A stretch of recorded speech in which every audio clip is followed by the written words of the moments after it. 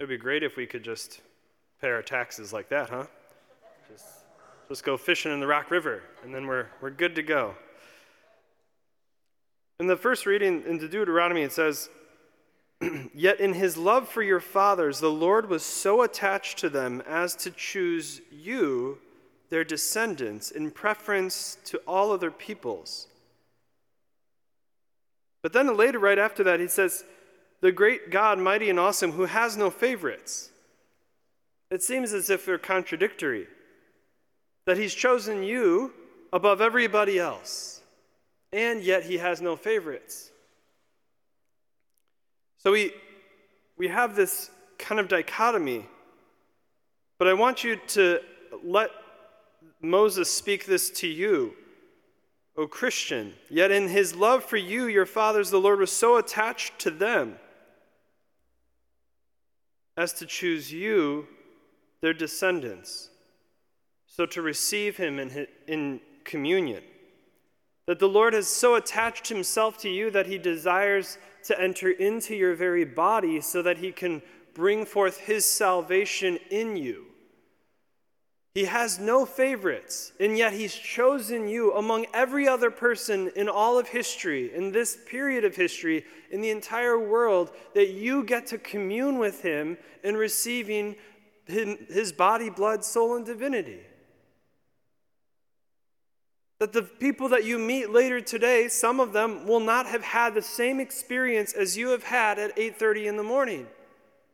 That you get to receive our Lord. The God of the universe enters into your body. Your experience and their experience are very different, yet the Lord has no favorites, but he has given you himself. But he has no favorites. So what does that mean? It means he would offer himself to any person that offers themselves to him. He holds nothing back. He holds nothing back. You know what's interesting about Jesus is that he reprimanded the Pharisees. He would constantly reprimand the Pharisees because they were the priestly people. But when it came to somebody who did not know the faith, who did not believe in the truth, he didn't reprimand them. He spoke to them kindly, calmly, compassionately, gently. And so sometimes we jump to the other side where we're judging, reprimanding, offending the people who have no understanding of what we believe. It doesn't make us better. It just means that God has revealed himself to us. But it's through us that he wants to reveal himself to others.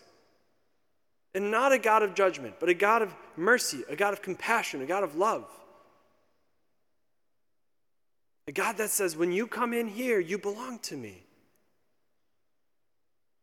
I give myself to you as you give yourself to me. So as we enter into this Holy Communion, know that God has loved you so much, has chosen you so that you can receive him. And he has no favorites. But you are privileged at every Mass that you attend so that you can receive him.